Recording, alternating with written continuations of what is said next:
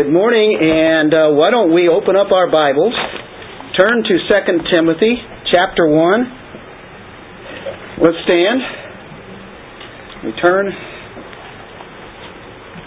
our pages to the chapter 1 in the Bibles. We stand in honor of our word giver, God Himself, who has a message for us every time we open it up. Starting verse 15. You are aware of the fact that all who are in Asia turned away from me, among whom are Phygelus and Hermogenes. The Lord grant mercy to the house of Onesiphorus, for he often refreshed me, and was not ashamed of my chains. But when he was in Rome, he eagerly searched for me, and found me. The Lord grant to him to find mercy from the Lord on that day. And you know very well what services he rendered at Ephesus. Let's pray. Father, thank you for your word. Thank you for the power of your word. The power of the gospel. So powerful to wake us up, to regenerate us from the dead, to bring us to life. And then as we are brought to life, that we can pay heed to your word. And as we focus upon you, may we be able to take that word and, by the power of your Spirit, make our lives be adapted to what your word says, and desire to be more and more pursuing you and being obedient to you. Thank you in Jesus' name. Amen. There's a dungeon in Rome. It's cold. It's dark. It's damp. There's a dim ray of light shining down from the opening at the top.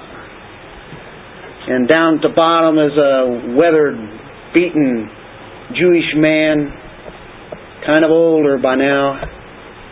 And he's Paul of Tarsus. He's waiting his execution.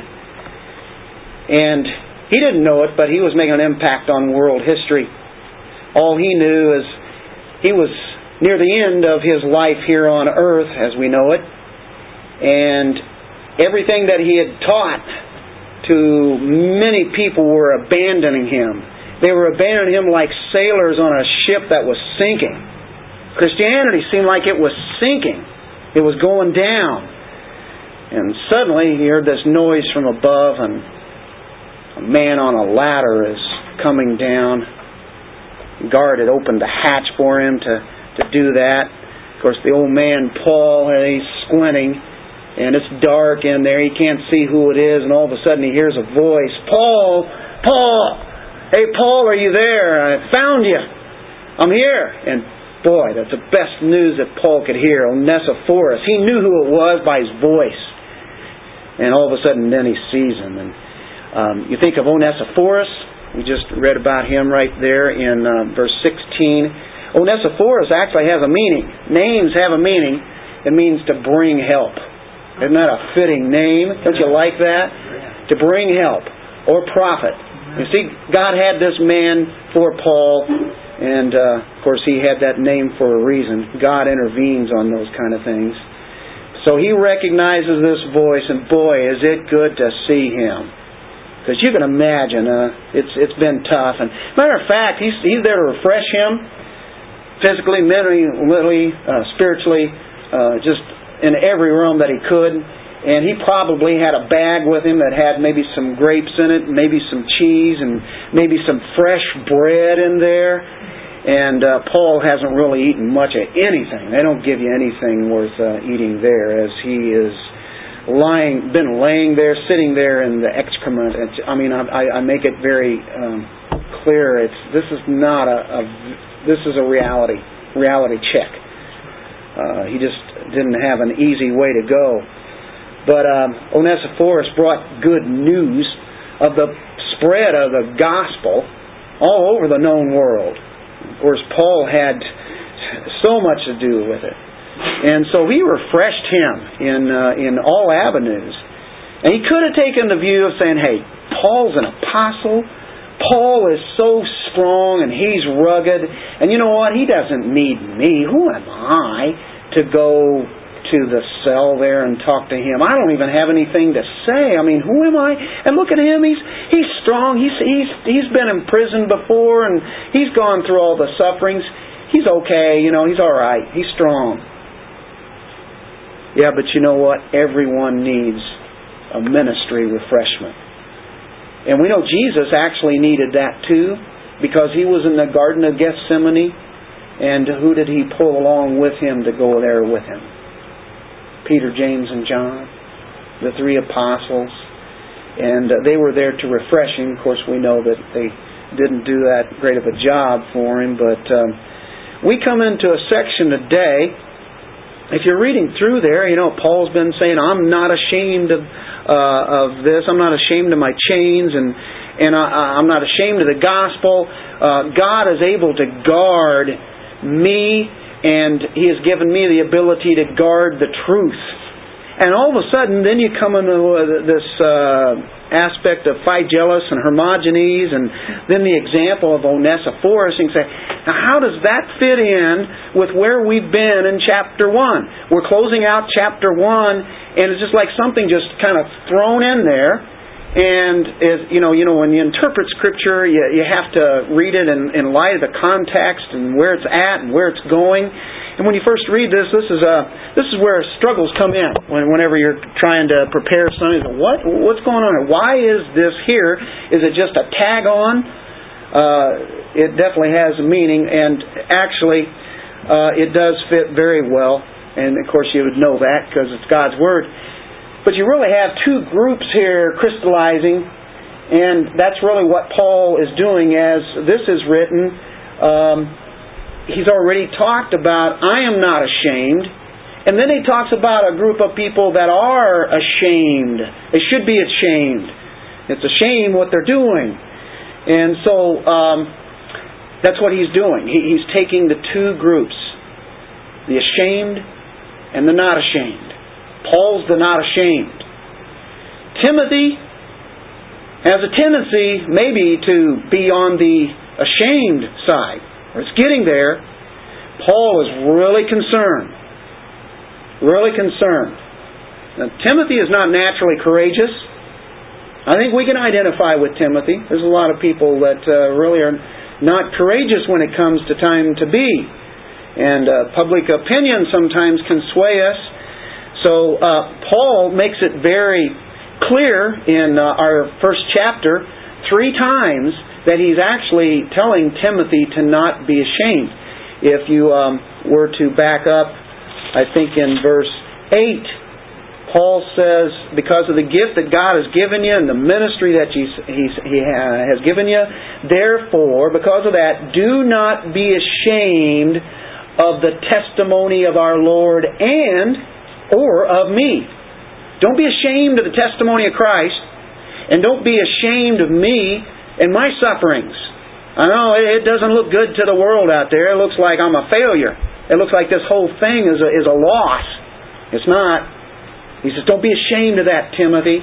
Then in verse 12, Paul says, for this reason, because I'm a preacher, because I'm an apostle, because I'm a teacher, because I have eternal life, and I've been given life, and I have immortality to light through the gospel. Because of that, because of the ministry God has given me, I am not ashamed, for I know whom I have believed. Right? I'm not ashamed. Timothy, don't you be ashamed. I'm not ashamed. And guess what? Here in verse 16, the Lord grant mercy to the household of Onesiphorus, for he often refreshed me and was not ashamed of my chains or my imprisonment. Don't be ashamed, Timothy. And I'm not ashamed. Onesiphorus is not ashamed. So don't you be ashamed. Sometimes the gospel doesn't look too good, does it? Sometimes it doesn't look like the gospel's moving on. Sometimes the church doesn't look too good, does it?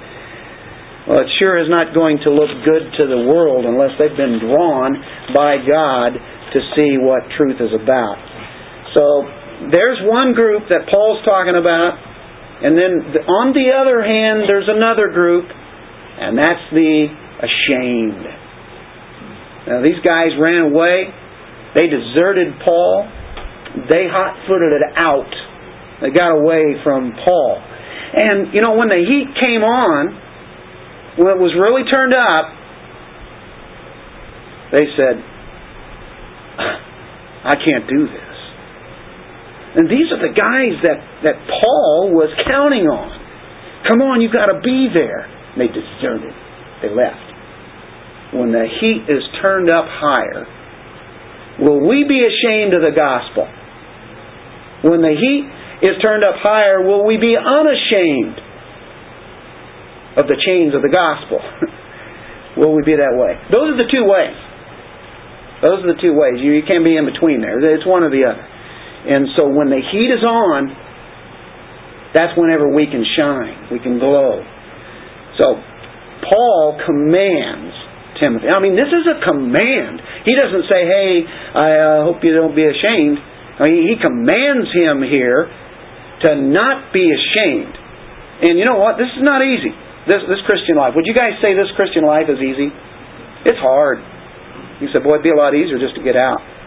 I'll just try it for a while and find out. Oh.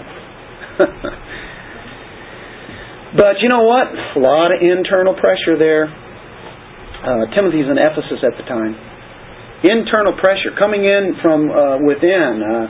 The church had gone corrupt. There were leaders there, teachers who had gone corrupt. They're bad leaders and they were full of sin. Because we know in Acts 20, Paul prophesied like 10 years ago, in the time of this writing here, in Acts 20,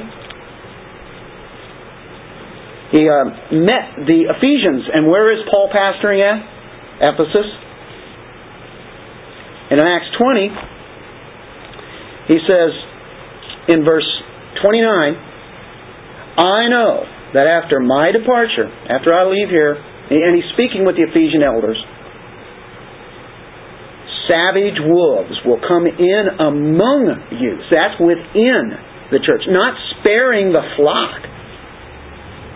And from among your own selves, right inside the church at Ephesus, men will arise, speaking perverse things to draw away the disciples after them. Perverse, and sometimes, people can identify those. Those are easy. But sometimes there are things not so discernible. And they might be offering all sorts of neat, cool things. It's perverse. This is not the gospel. It's twisted. And he says, be on the alert.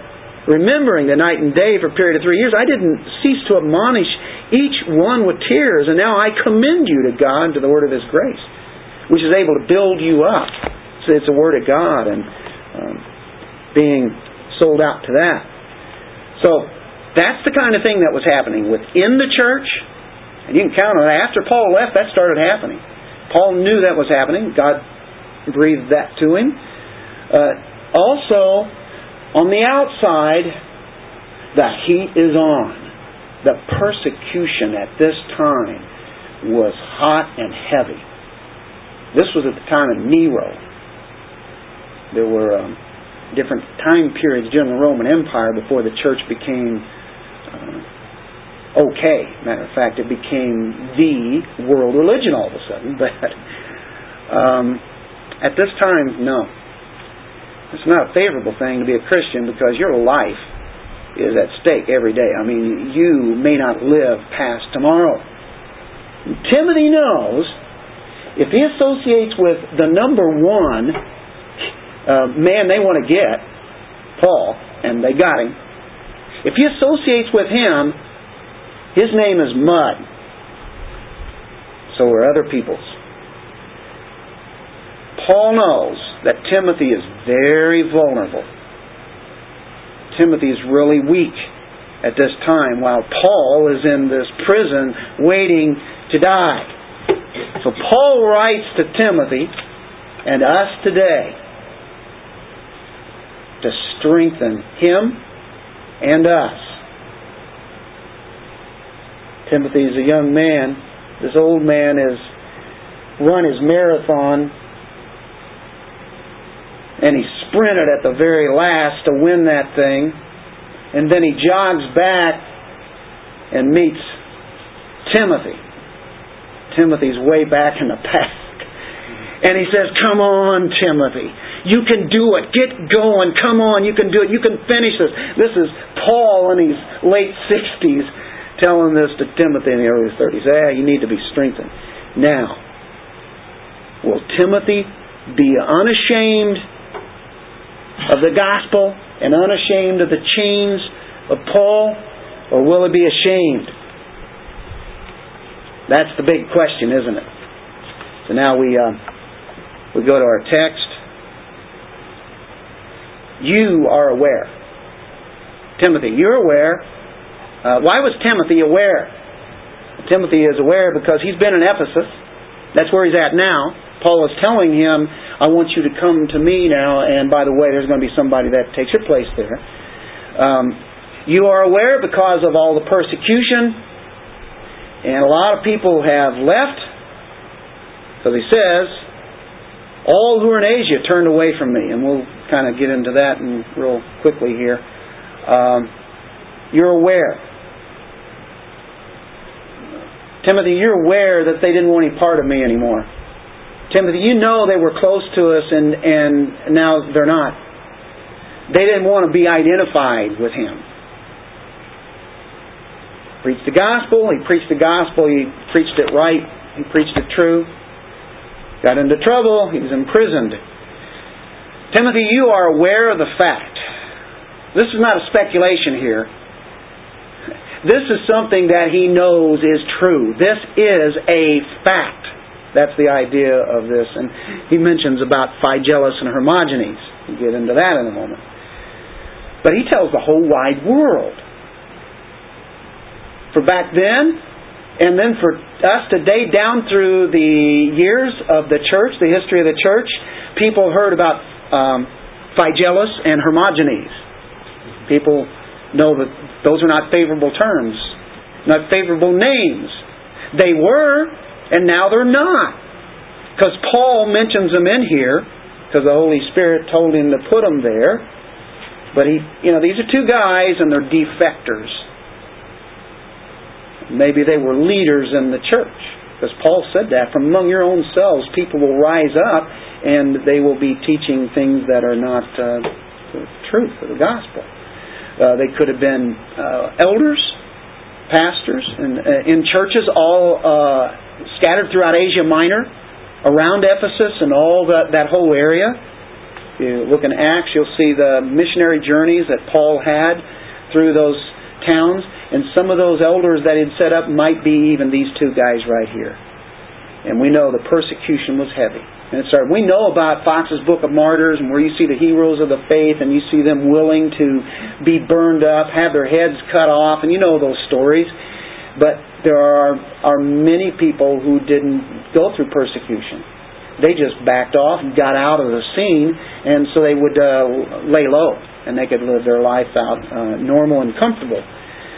So Paul doesn't do what a lot of people would do and say, I'm not going to mention their names.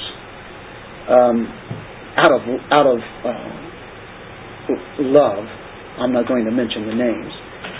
They need to be mentioned because people need to know that these guys right here are ones that you don't want to be following. Let's just slide it under the carpet and just deny that it happened, right? Has to be done. Paul says it. All who are in Asia. That's interesting. All. And when you think of all, you think, well, that's anybody, everybody. But it's not all. Every man, woman, and child. Everybody went to the races last night. I mean, all of Just City was there. Well, we know better than that. There must have been 3 or 4 who couldn't have shown up. They were sick or something. And of course, when it talks about all dealing with salvation and such, we know that that can be a hyperbole. And there must have been a big number of them, though. I think we could say many in Asia. That's one way to interpret. Another one would be to all of those who were in a position that could have helped Paul. That could very well be there, couldn't it? They could have helped Paul out and they didn't do it. All of those guys that were there, they left. Now, we don't necessarily know who these men are. Like we say, they could be ringleaders. Does it mean they left the faith? I don't know. We hear of horror stories where people are just, on fire for the Lord, and for 20 years they are leading and teaching, and then all of a sudden something just snaps. Something happens. They walk away from the faith. Matter of fact, they might even deny the Lord Himself. They might even say they are now atheists. Who knows? You've heard of that. And then you begin to wonder, were they really ever Christians? Can you do Christian things and not be a Christian? Well, you look in the book of Hebrews, and that certainly could be true. You never lose salvation, but there are people who appear to be, and they can do all the right things. Lord, Lord, I did these things in your name. Get away from me, I never knew you. So, anyway, I think these men, regardless of that, whether they wound up being Christians or not, sometimes, we can't read that. I'm glad we don't have to make that judgment. But the fact of the matter is, there was unfaithfulness. Unfaithfulness to God, unfaithfulness to Paul, unfaithful to the body of Christ. And just whenever he needed the support, he didn't get it from them. And of course, like he knew that this kind of thing would happen. He had told the people at Ephesus and probably other places too. And so how do we understand Paul's words here? You are aware of the fact that all who are in Asia turned away. The word literally in the Greek means to desert. Desert. Just left. Why would they do that? Well, I think being identified with Paul is a dead giveaway, first of all. We've been talking about that. Every reason to be put in prison. If you know that guy, hey, by the way, you're visiting here? Oh, well, you're going down there too. That can happen. All the things that are going in your mind, and you're thinking, as soon as Paul was incarcerated this way, and the Roman Empire brings on the persecution, it's like the people that were following him wanted nothing to do with him anymore. That's just hard to imagine. But that's what happened. You know what? A lot of those people would be just like Peter. Peter, the night of the arrest of Jesus, Peter gets alone. And that's a danger there. When you get alone, and then you start to thinking on your own outside of Scripture, it's okay to be alone. But as long as you're thinking on the things of God and His truth and then letting Him work in your life, when you start thinking of things that don't agree with Scripture and you know better, but you start putting thoughts into your mind and thinking, guess what? This is what happened with Peter. And Jesus even told him that He'd do it. But Peter, standing by the fireside, and the little servant girl comes up to him and says, hey, you're one of them. You were with that man who got arrested, that Jesus. I never knew the man. What? Peter, how can you say such a thing? You never knew the man for 3.5 years? He was everything to you, and all of a sudden you're saying, I never knew him? Did Peter lose his salvation?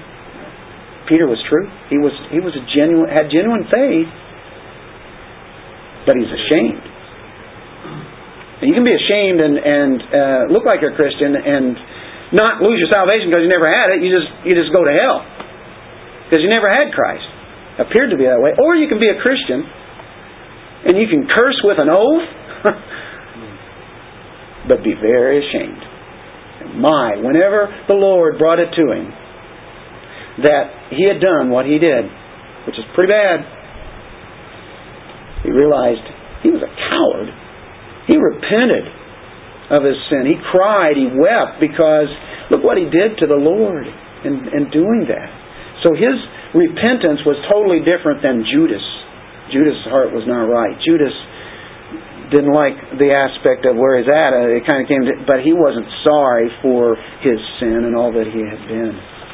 But there definitely was a shame that Peter had.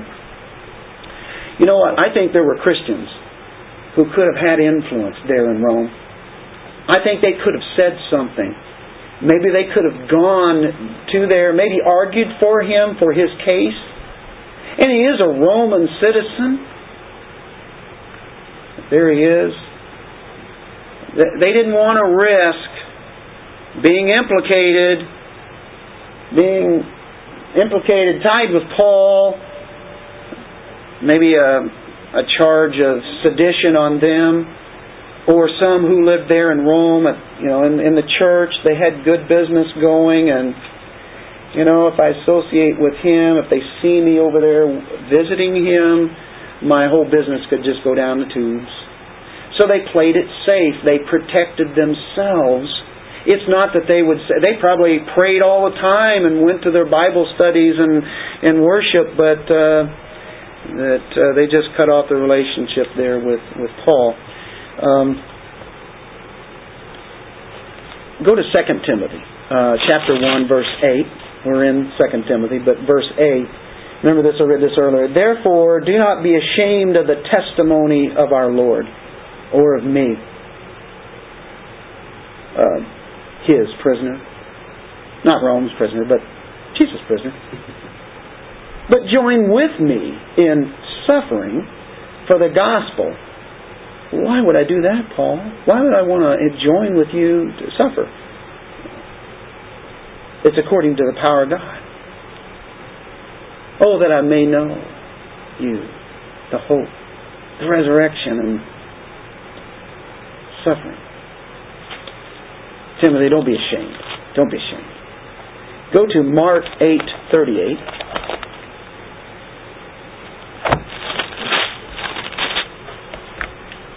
Remain true, Timothy. Jesus said, he talked about the cost of discipleship. Forget yourself, take up the cross, follow me. And then verse 38, for whoever is ashamed of me and my words. See, he offended a lot of people, especially the religious people. And that was very offensive to them. That he says, that's when maybe some of the followers then might have become ashamed of him at the time. They're ashamed of me and my words in this adulterous and sinful generation. That's ours today. The Son of Man will also be ashamed of him when he comes in the glory of his Father with the holy angels. When he comes back in glory, those people could be ashamed. In 1 Peter, here's what Peter wrote. Remember Peter? The one who denied the Lord 3 times? And he writes in an epistle much later, filled with the Holy Spirit, in chapter 4, verse 16.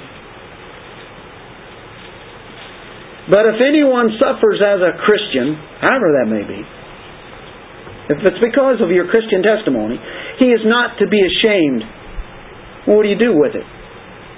Glorify God in His name. Then he brings forth the judgment thing. Romans chapter 1:16. This is a famous verse. My, the gospel is powerful. You know this one, don't you? For I am not ashamed of the gospel, for it is the power of God for salvation to everyone who believes, to the Jew first and also to the Greek. It's so powerful. It'll bring you up from the dead.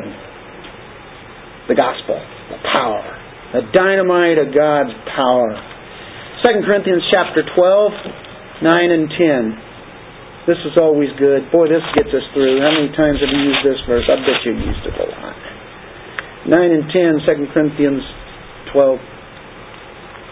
And he has said to me, this is after Paul implored the Lord 3 times that this thorn in the flesh, whatever it may be, that it would leave. Okay? And it didn't go. And Paul says, and he has said to me, my grace is sufficient for you, for power is perfected in weakness. That sounds like an oddity, doesn't it? Power, weakness. How can that be? Most gladly, therefore, I will rather boast about my weaknesses, so that the power of Christ may dwell in me. Therefore, I am well content with weakness. Now, if you said that to somebody out in the world, what are you? You're crazy. I am well content with weaknesses, with insults, with distresses, with persecutions, with difficulties, for Christ's sake. Not my sake, but Christ's sake. That's why you can say that. For when I am weak, then I am strong in Christ. I think Paul got it, don't you? Where did he get it down? He was a contented man. You know, I have to wonder, this is where we go to what I call heartbreaking disloyalty. I have to wonder how many of these defectors are the very ones that Paul led to the Lord, that he discipled, that he prayed for them, and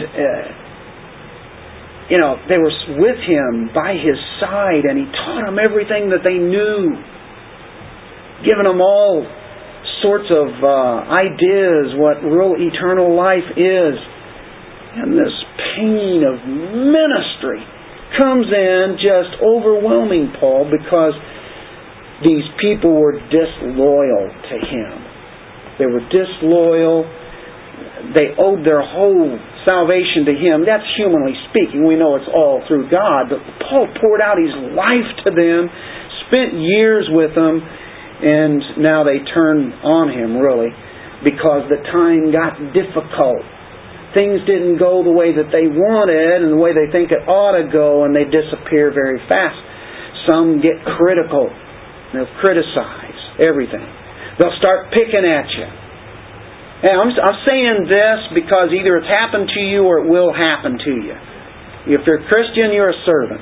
When you're a servant, guess what? It means you get stepped on. This is what's happened with Paul. You know, there are people that break your heart. Man, heartbreakers. I'm not talking about a love affair. I'm talking about brothers and sisters in Christ, and they just split. You help feed them and nurture them, and your heart is just broken. And Paul spent himself to get this message of Christ so that they'd be saved, so that they'd be built up, so they'd be edified. And now they're even denying that they even know the man. Just like they did to Jesus. Just like Peter did to Jesus. Rumors, false accusations can come up. And you can personally care for them. The church cares for them, but they don't care. Matter of fact, they'll get to a point where they don't even talk to you. They will avoid you. This is what happened to Paul. This is simply just exactly what's happening there in Rome. So why would Paul expect any other kind of treatment when this happens? In 1 Corinthians 15:33, you guys know this verse, bad company corrupts good morals. What happened with some of these guys? I said, well, how's that tying with this? Well, they get in with, all of a sudden, rather than tying in with the people they need to be around, they need to be around godly people, they need to be around the church. They're hearing all the things that are going on out here. They start going to get, I guess you can say, company with them, and they run around with people who now don't have the truth. And it's very important to grab that passage. Bad company corrupts good morals. You get around courageous people, and you know what? Courageousness is going to rub off on you. If you're around them, you're going to be encouraged, and you're going to get the right encouragement, and they're going to give you the Word of God. You get around the wrong people, people who might be churched people, but they are spineless people, and when it comes to really preaching, living out the gospel, then you can't tell them from the world. And all of a sudden, these people who are now hanging out with them, not hanging out with people that are godly, guess what happens to them? They get swept away with what they believe, what they think, what they feel. And it's courage. This is all dealing with Paul and these ones who are ashamed of him, and they wind up in the hall of shame. All he did was let the church know who they are. And there are false teachers out there today, and I want to tell you, it is a good thing to mention those people who are obviously just tearing up the truth and the faith. All over the radio, all over the TV, all over the internet. They're just everywhere. And the crowds are flocking to them, I mean literally by the thousands. I'm not talking about just a little bit. I'm talking about tens of thousands. And if people don't warn those people, let's say they're sheep. If the shepherd never tells them of who that is, well, there are some people doing it. Well, who are they? Well, I don't want to offend anybody, so I won't tell you. So that's why a lot of times I will mention certain names. Paul does it all the time because he was a shepherd of those people, and he doesn't want those people to come along and sweep them up. And when that happens, I take it personally. I have down through the years, going back 25 to 30 years ago, where I have seen, you say, what are you talking about? Some of them don't even have any clue, any idea. But you could see a pattern that was going on, and I can see what Paul was talking about. It was the same thing that was going on. And there was defection, there was cowardice. People get together, they start talking, and gets all sorts of stories going that are not true at all. They make it up, make it worse. Paul says, here's the hall of shame. It's these two gentlemen right here. They're people who deny what the gospel's about. So, Timothy, choose your group. Are you going to be ashamed of me and my chains? Or are you going to be unashamed? Are you going to join with me? So that's part 1. That's our verse 18, right?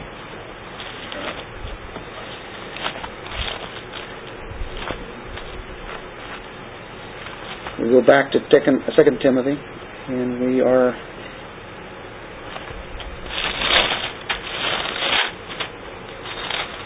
too many Timothys here. That was verse 15. Okay. You are aware of the fact that all who are in Asia turn away from me, among whom are Phygellus and Hermogenes. Now we go to the other side, the unashamed. What do they do? Well, they seek out people in need. They look for those people who are in need. It says in verse 16, the Lord grant mercy to the house of Onesiphorus. For he often refreshed me and was not ashamed of my chains. You see where all this is kind of hitting in now, where it ties in with the rest of the chapter? Timothy knew about these guys, of course. They came from Ephesus there. And he also knew about Onesiphorus. He knew about him. He knew him. He had to have. He's from Ephesus. The household is there. They were godly people. The gospel had come to this household, the whole family. Matter of fact, if you look in chapter 4 of 2 Timothy, verse 19, and it says, greet Prisca and Aquila. We know about those guys, right? Priscilla and Aquila. And the household of Onesiphorus. Greet them. All of them in that household. That whole family. Greet them. Tell them I said hi. And they are ones who stayed faithful. And that's what he's saying here. Oh, that God would grant mercy. What do you mean? All Christians have been granted mercy. I mean, we are not getting what we deserve, right? We should be getting judgment. We're not getting that. They lived in Ephesus. They weren't ashamed of Paul. Because Onesiphorus is going there, and he wants them to get rewards when it all comes down to the glory of Christ coming back. And he says, they were never ashamed of me. Matter of fact, Onesiphorus, he refreshed me, the family, look what they did.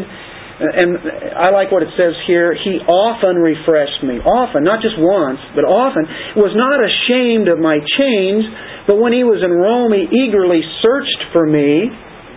Wow. He came alongside him. He came eagerly. He refreshed him as a personal ministry that he had.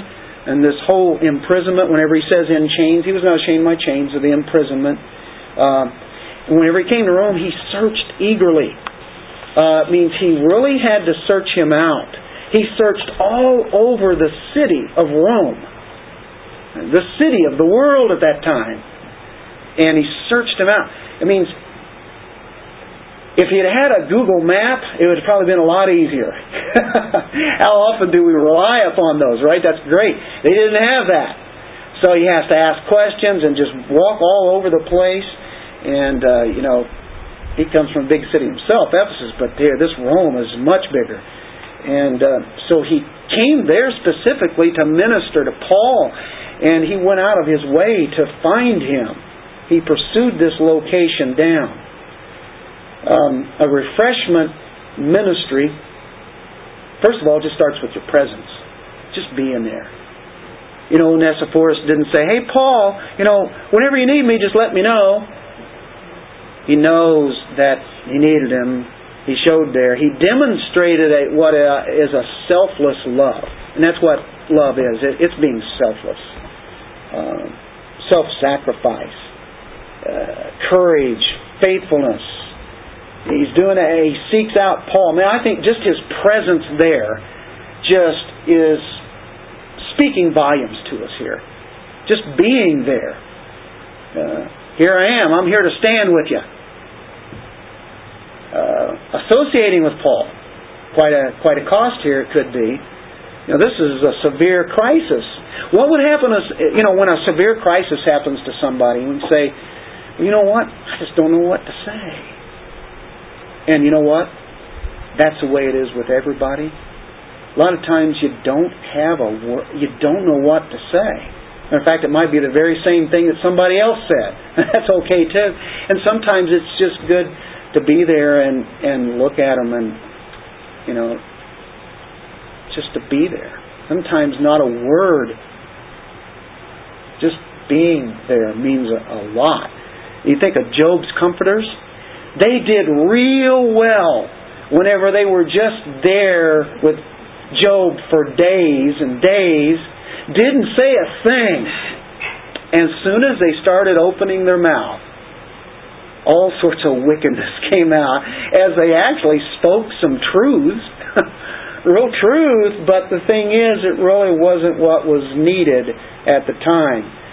But when they sat there in silence, it was the best that could have been done. So sometimes whenever people need you, they just need to know you're there.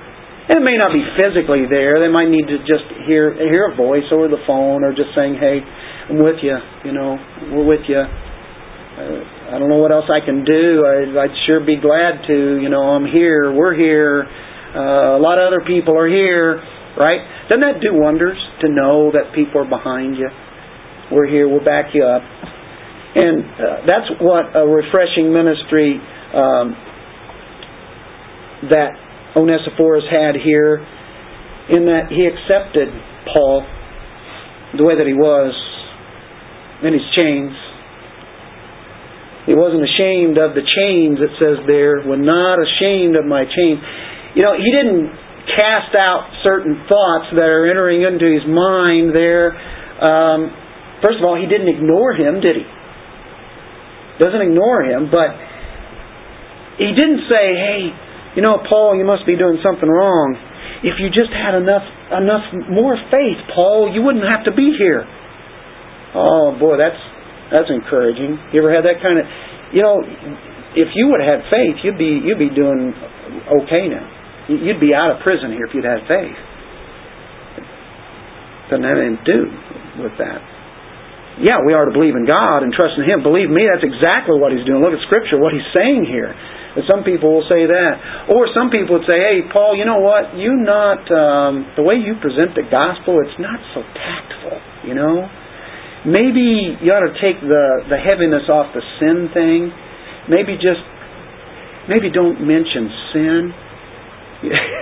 Maybe just be a little bit more cheerful, Paul, whenever you're, I think you probably usually have the joy, the cheerfulness, maybe in some senses, but what's wrong with you, Paul? I think you could maybe figure out a better way to say the gospel. You wouldn't have to be here. He didn't say that, does he? He's just refreshing. I'll tell you what, I think we all need some refreshing. We need to be accepted, even with our chains, whatever those chains are, without condemnation. How about the cheerfulness that he had? Well, says He often refreshed me. That's an idea of breathing in fresh air. A fresh breath. Fresh breath. He often was a fresh breath to me. He could have said, "Oh man, Paul, it's bad out there. We don't have a chance. The church is dying. Persecution's happening, and this thing, it's about done. And, there are so many that are defecting from the faith, and, Paul, I'm about ready to defect too. This really, I don't know if it's worth it." No, he brings on cheerfulness. He refreshed him. I like this thought. Paul, you may be in chains, but the Word of God is not. Turn over to chapter 2, verse 9. He says, "Remember Jesus Christ," in verse 8, "from the dead, descendant of David. Remember Him according to my gospel, for which I suffer hardship," because of the gospel, "even to imprisonment as a criminal." He's seen as a criminal to the whole world. "But the Word of God is not imprisoned." Did you like that? Now, that's Paul. That's coming from there. I can imagine Onesiphorus saying that to him. Saying, "Hey, Paul, you know what? You might be a prisoner here, and God is having you be quite the servant and the slave. But I want to tell you, that gospel, the same gospel you've been preaching? Boy, I tell you what, it's not in prison. It's going all over the place." Can you imagine that kind of joy? I think he reflected that kind of joy. And matter of fact, you can see in verse 18, "The Lord grant to him to find mercy from the Lord on that day." And you know very well what services he rendered at Ephesus. You know what his services were that he gave at Ephesus. Onesiphorus. Yeah, he's doing the same thing. Another thing a refreshing minister does, it's a minister servant, all of us, they focus on others. They really just focus on others. Today, what do we have? The Felt Needs Society. It's found most in the church. My needs need to be met. So they leave church because they haven't had their needs met, and they're disappointed because others haven't met their need, and so others will meet their needs. Felt needs. They make me feel good, or they don't make me feel good. My needs are not set. What's the problem with that? Where's their focus at? Right here. Focus on themselves. These felt needs that Phygellus and Hermogenes had made them abandon somebody they could have ministered. You know what? We should be saying, "Lord, use me to minister to others. Use me up." That's the servant. That's the slave. Matter of fact, they're content. They're satisfied because their needs are being met through the Lord Himself. They don't have to worry about that. They're content regardless of where they're at, what they're doing. He's put them in a place. And you can think of the disciples whenever they were with Jesus and He fed, remember the 5,000, all the thousands? And it was a long day. It was nearing the end of the day. It was going to be turning dark soon. They didn't have a place to go to feed all these thousands of people, and the villages couldn't have handled it. And so, Lord, what are we going to do? We need to send these people away. We're going to send them away. Jesus, what does He do? How about the 5 loaves and the 2 fish, and multiplies that? They just keep giving it out of their baskets. They just keep reaching in there. It's there. It's there. They just keep giving it, and it's still there. Their baskets are full. They keep reaching in. They keep thousands and thousands and thousands. At least 15,000 to 20 to 25,000 were there, and they started with 5 loaves and 2 fish. What a miracle! That's what Jesus does. He does amazing things. Fed the hungry multitude, and then you get this. They discovered after they fed everybody, their baskets were full. Isn't that just like the Lord? They get to keep their own baskets. They got a basket of leftovers that was completely full. And, wow, if they could only go home and say, hey, look what I got today. You'd never guess what happened. Onesiphorus, he's unashamed. The unashamed don't listen to the crowd. The world out there is saying, you need to protect yourself. You look out for number one, right? Do they ever say that anymore? Don't do that. You'll only get hurt. It'll hurt you. You know what's going to happen? Selfless service is all based on conviction. And that's what we've been talking about in Acts, our study, in a Bible study. It's talking about there's a conviction one has and they go for it. They do it. You are called to serve rather than to be called to be served. Do you see the difference? And that's why people get it so messed up. And so when people join a church, they expect to be served. And people should be serving them.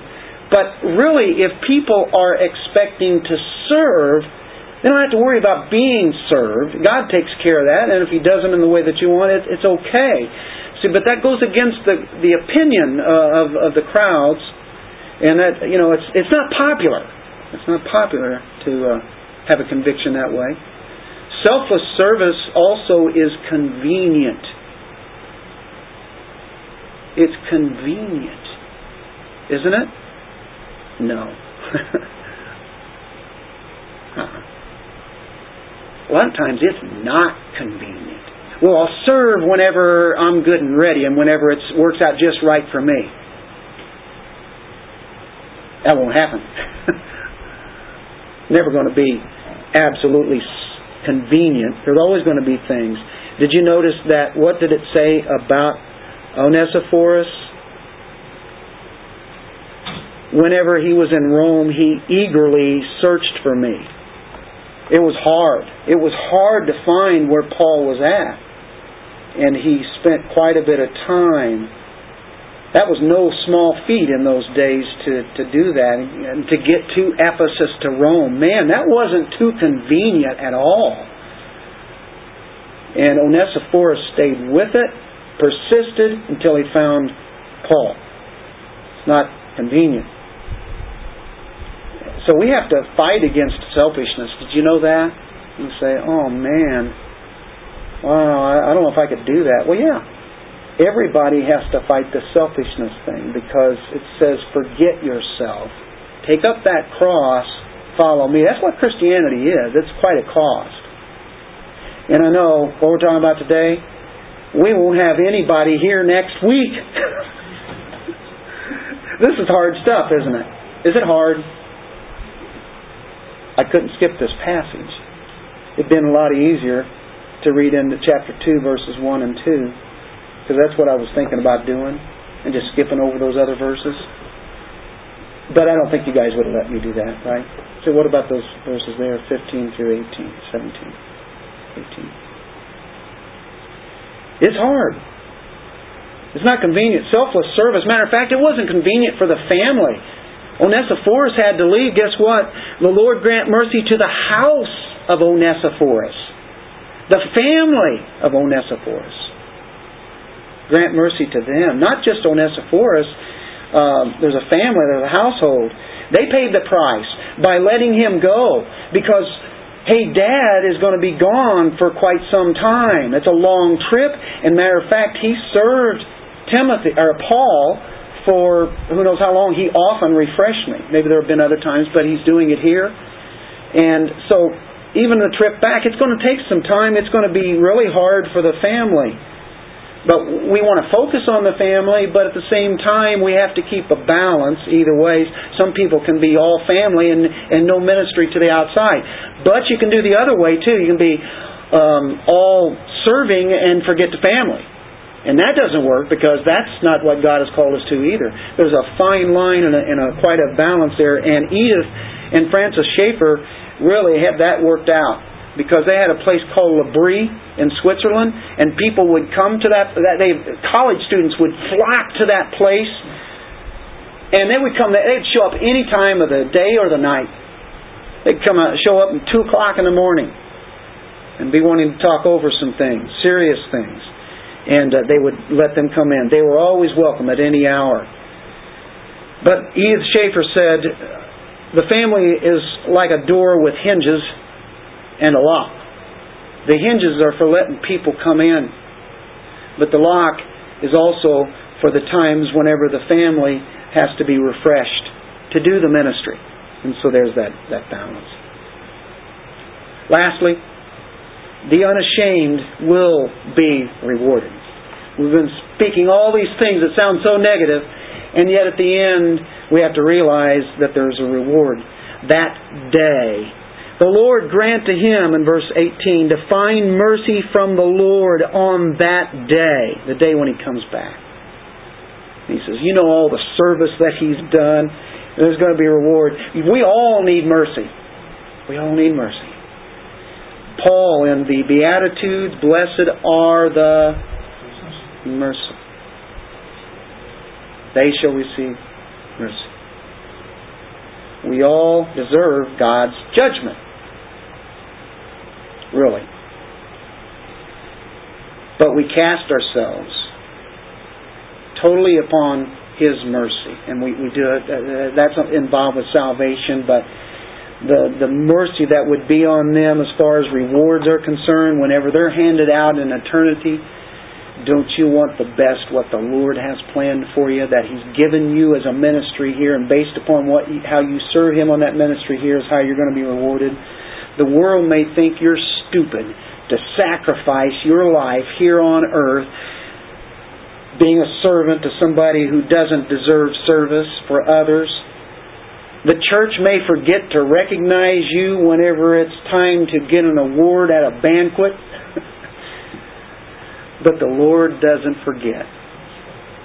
We need to be encouraging others that have the gifts and say, hey, I thank the Lord that you have that, and thank you that for being able to serve in what you did. And you say, what are you talking about?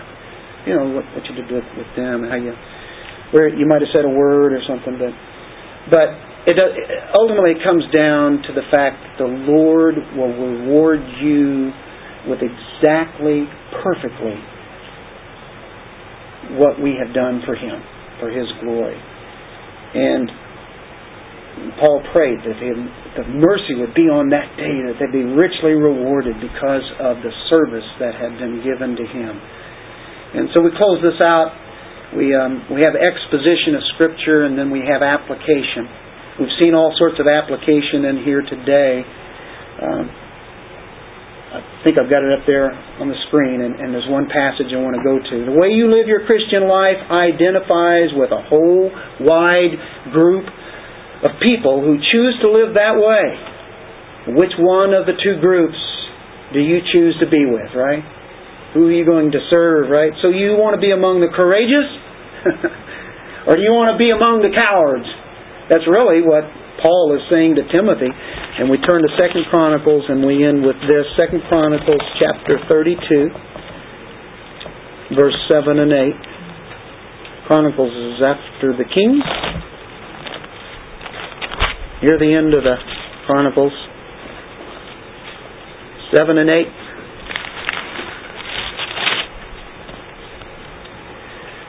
Matter of fact, starting verse 7, be strong and courageous. It says it, doesn't it? Be strong and courageous. Do not fear or be dismayed because of the king of Assyria. I mean, this was a power here. Nor because of all the horde that is with him, for the one with us is greater than the one with him.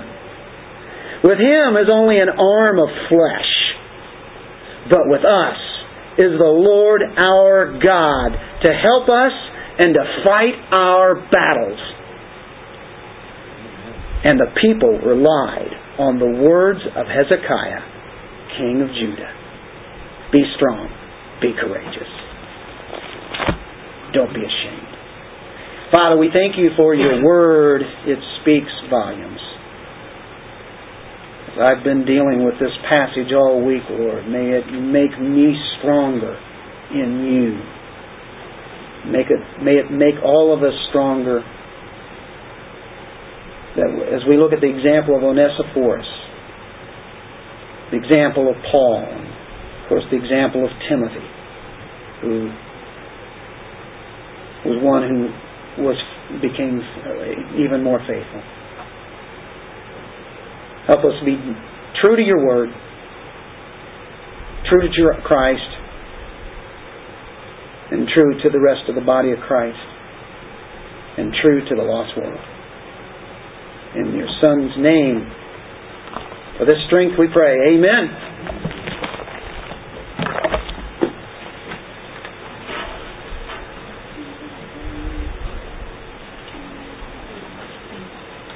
We look at Christ.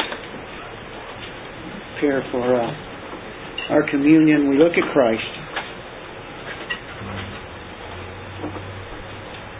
The body, the blood, broken, poured out for us. And we share this in this body.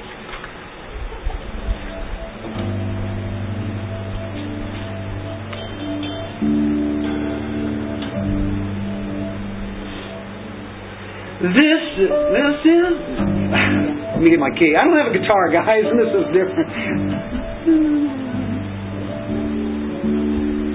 And I can get it. This is the blood broken and poured out for all. In this communion,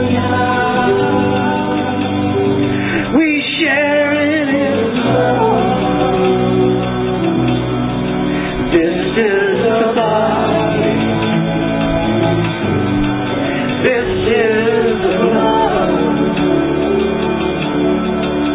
I will remember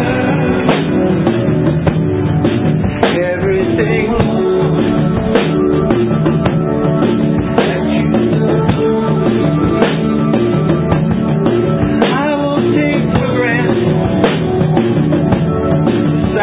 You set me free. I hunger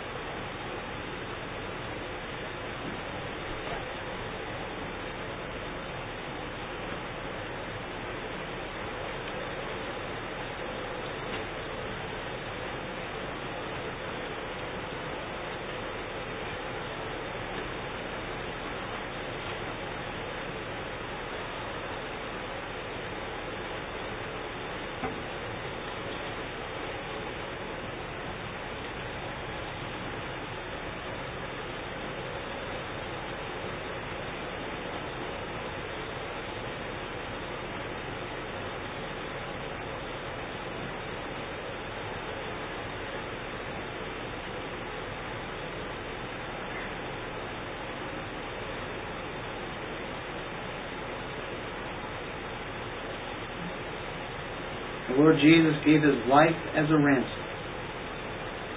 Amen. Father, what a glorious God You are. Providing a way,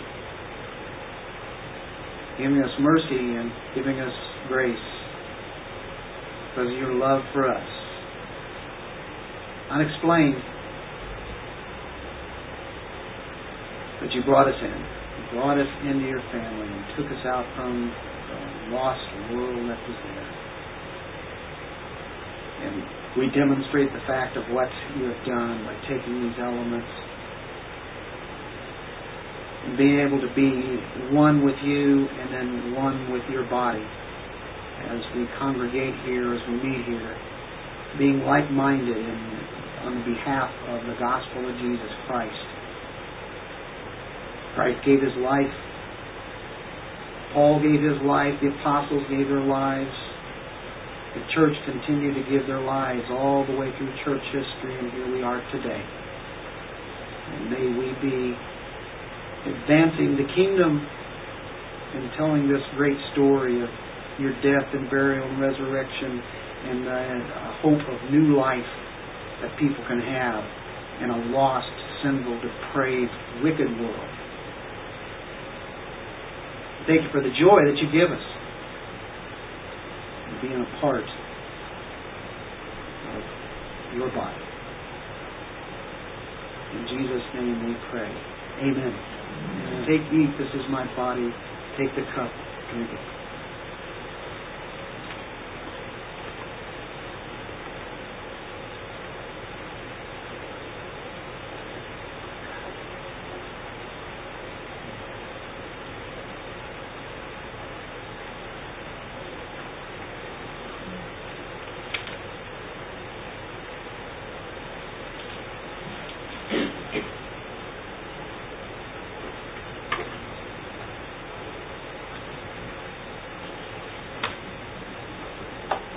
There's the ministry to Bondo.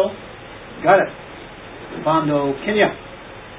And of course that ministry is called Presbyterus. I'm confused. Presbyterian. Dealing with eldership, making the elders in that area, giving them an education that would be on the par of seminary. Associate's degree, it's not present there in there.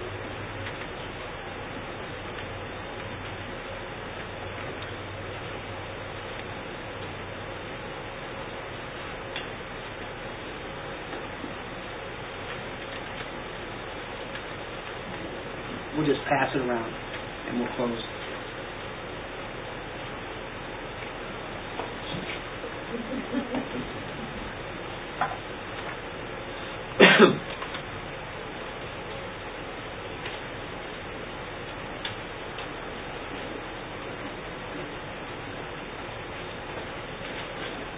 Well, that's being passed around. Let's see. If you're wondering about the Whitsons, they need to be prayed for because they're still battling sickness. We saw them yesterday at their new house. It's really great. Nice place the Lord has blessed them with. But Rebecca was getting ready to come at least with Aurora, and then Aurora was red-faced, and she took, I guess she got a temperature. She had a fever.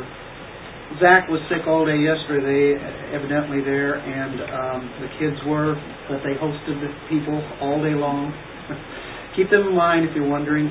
Penny is in North Carolina visiting her two boys, and they just moved there recently, so she wanted to be able to see them. And Jane Corey. Mm-hmm. Right.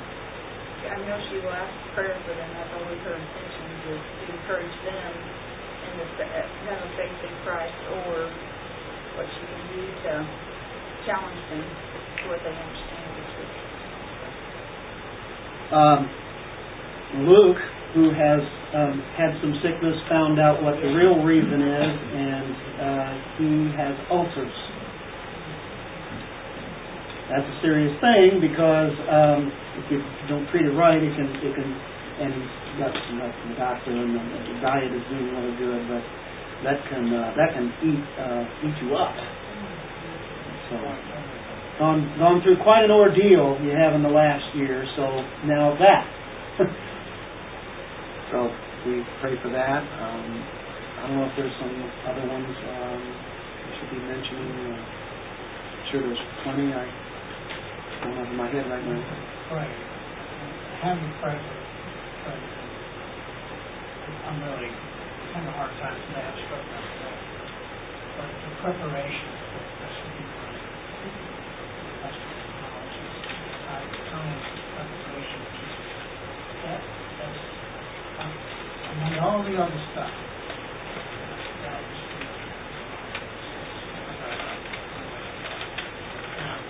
I don't know whether you're still on the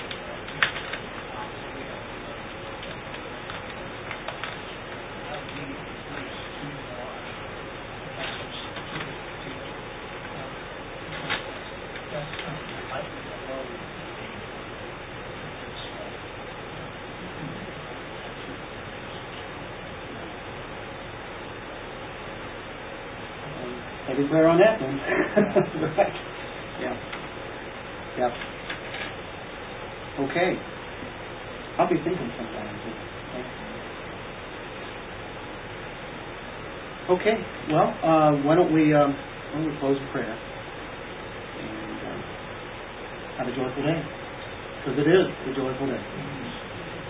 Father, thank you for this beautiful sunshine, blue sky you've given us.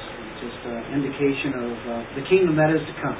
And one day things will be set perfectly in all ways.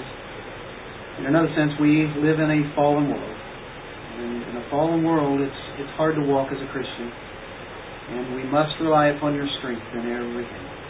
We pray for a blessing on each and every one here, for the strength that we all need as we walk out of these safe doors into the world that confronts us.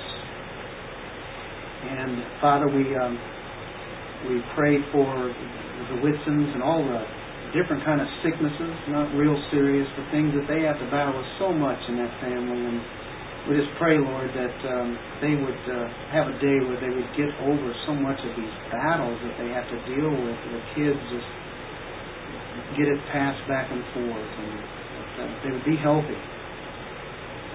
We also pray for Penny and her visit with her boys, and well, she has such a desire for them to seek you out with all the truths that they learned as a kid all the way up, and they know so many truths, but they would see their need for you, and that they would be able to find a church. That's what Penny said that she wants to do, is find a church for them to go to. You know, sometimes that's hard to do. Lord, you have your people.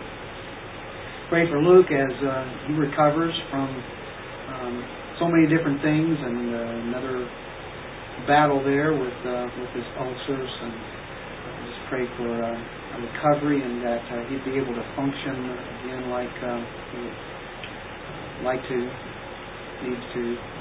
We pray for that ministry, that it would be touching many lives as a result of it. They would know you. And we just pray for everybody here, Lord, constant strengthening. Give us wisdom and give us the joy that we need, as you well do. Help us bear that fruit. I'm so thankful. In Jesus' name, amen. Amen.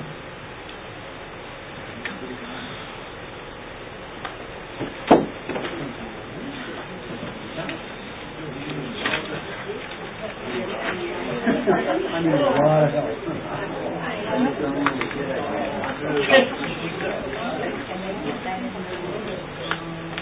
They got it. It's been is that right? Wow. Okay, probably about Tuesday. I'd actually bring over tomorrow. Thanks, Andre. Yeah, you did great.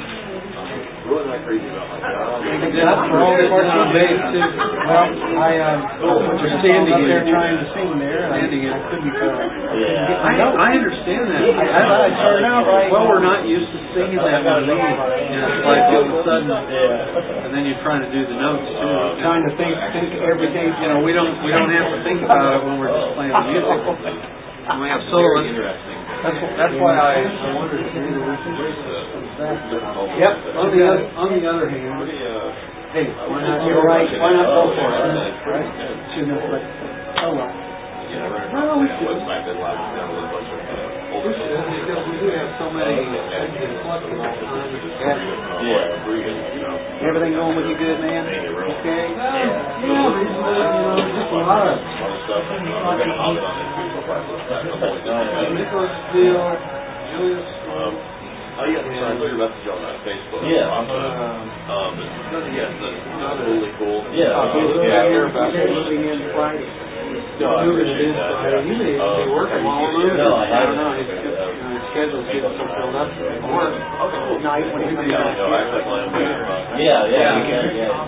Yeah, we may be doing most of the work for him, but that's okay. As long as we don't have that whole lot of stuff. Honestly, I hadn't watched any trailers, any previews. I wanted to know that. Yeah. A lot of little things. Yeah, we can get it. I would have figured out a few different things. People excited about it.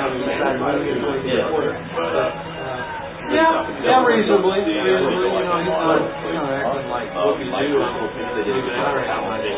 characters versus being so Iron Man heavy. Realizing the responsibility to go along with that, right? Yeah, I'm trying to work with him on him being aware of his budget, what comes in each week and what goes out. Yeah, definitely. I think you're going to love the first 5 minutes especially. And then it starts off with being here you go. You're in it now. Trying to think that He would have actually had more persons. Be concerned He's about on screen. I don't feel like he's given a lot of death. Yeah, I don't think they're going to maybe they're I don't know, maybe. Okay, well they get Hawkeye a lot more times. That was good. Yeah. I heard like there's like romance and spies and school. That should be done in 2 weeks. That should be last. Because I was a bit worried. I wonder how they would do that. I think it could be cool for the character. It added an interesting element. I thought it was okay. I didn't really think, okay. Yeah, exactly. Okay, well, yeah. So, anyway. Did you like the brother? Yeah, I really quick on the Thanks for letting me play the guitar. Anytime, just leave it right there. There was kind of shine. Yeah. She could do a lot. Little too much. No, she's definitely a player. Actually, I really like Ultron. Nice. He's big into a little personality. I don't know how much that's in the comics. Yeah, he's kind of. Andre's got a trip coming up, we think, in August. We fly over to see his friends in North Carolina. Yeah, in North Carolina too. I'm kind of like, that's a hero. Yeah. So that's kind of exciting prospect. But that'd be interesting to find out if that's close to even worse. Pretty good. Any of that. I'd like to find out what town. Would that be something? It's near. And they go to the same church. It's near High Point. Yeah. High Point, where they make good wooden furniture. Yeah. I was. They live in a kind of a small town. I haven't watched anything about it. I think they're in a suburb of a bigger town. I think Sure, he's going to be there at least. At least a week, or maybe more like 10 days. You really need after, like knowing them, but never ever meeting them in person. Yeah. It's like they'll already know, have things all the common, but yet. Yeah. And after he gets done with that, he'll know if this is the deal too. That's exciting. That's exciting. Which is really interesting because of all Miklos has been through, and then the way Nandor's going about it is